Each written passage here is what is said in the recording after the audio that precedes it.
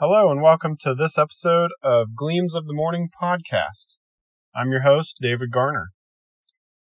Today's episode is titled, Water of Life and Death. Our key text comes from Revelation 21:6. I will give freely to him who is thirsty from the spring of the water of life. W.E.B. Humans cannot survive long without water. The person thought to have survived longest without water to drink is Andreas Mikovits. He was placed in a holding cell by police in 1979. Apparently, communication between shifts was poor, as he was forgotten about and left languishing in the cell for 18 days without food or water. He was only 18 years old at the time. It is thought he only survived by licking condensation off the walls, which provided just enough moisture to prevent death. Survival experts suggest that survival is usually possible without any water for about 3 days. But this varies greatly depending on temperature and level of exertion. A person participating in heavy activity in extreme temperatures can sweat as much as 1.5 liters per hour. That can lead to death in mere hours. Jesus knew the importance of water. He knew how good a glass of cold water tastes when thirsty. That's why he compared salvation to water. It is refreshing to the spiritually thirsty. Water is not only refreshing, it is life-giving. Water performs many functions in the body. It regulates body temperature, cushions your joints and brain, flushes out waste, forms saliva and mucus, and most importantly, it gives cells structure. As you know, water can be a blessing, but it can also kill. Too much water can prevent airflow to your lungs. Drinking unclean water can cause sickness. Surprisingly, drinking water that is too clean can also be dangerous. Regular filtered water is not 100% pure H2O.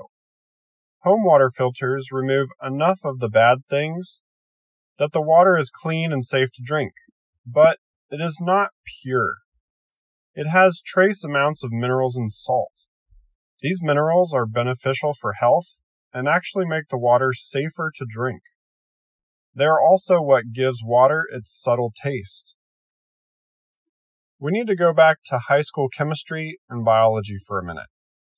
If you recall, osmosis is the term to describe a fluid being pulled in one direction through a semi-permeable membrane. It will always be pulled toward the solution with a higher concentration. This is how living cells maintain fluid inside their cell wall. They adjust the mineral concentration inside the cell to control the amount of fluid inside. If a cell needs to absorb fluid, then it must make the fluid inside a higher concentration than outside. When you drink filtered water, it still has some trace minerals in it, so it won't affect the cells in your mouth or body too much because its concentration is not too different from that of your cells. If scientists need ultra-pure water, they use a process called deionization. This water is so pure, it has nothing in it but hydrogen and oxygen. This is type 1 ultra-pure water and is only used for special scientific experiments or manufacturing. It is unsafe to drink. Even drinking type 2 pure water, a step down from type 1, is not good for you. The concentration of minerals is so low that when it comes into contact with your cells, they will absorb it. Osmosis will pull in so much of this water, the cells will explode and die. In a video by James Orgill on his YouTube channel Action Lab, he tries drinking some type 2 water. It leaves his tongue and throat feeling burned from all the cells that died due to excessive osmosis. Drinking type 1 water is said to be able to immediately remove the enamel from your teeth and could kill you. In the Bible, water represents eternal life, and more specifically, the work of the Holy Spirit upon us that leads to eternal life. The Holy Spirit is vital for eternal life. But God is gentle with us. He knows that full exposure to His purity would kill us. See Exodus 33:20. So, the Holy Spirit is ever so gentle with us in our fragile, fallen state. The Holy Spirit will never overwhelm us, but draws us gently to God as a cool drink draws us in the heat of the day.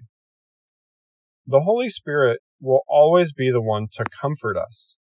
It is the enemy, Satan, who seeks to overwhelm and destroy us.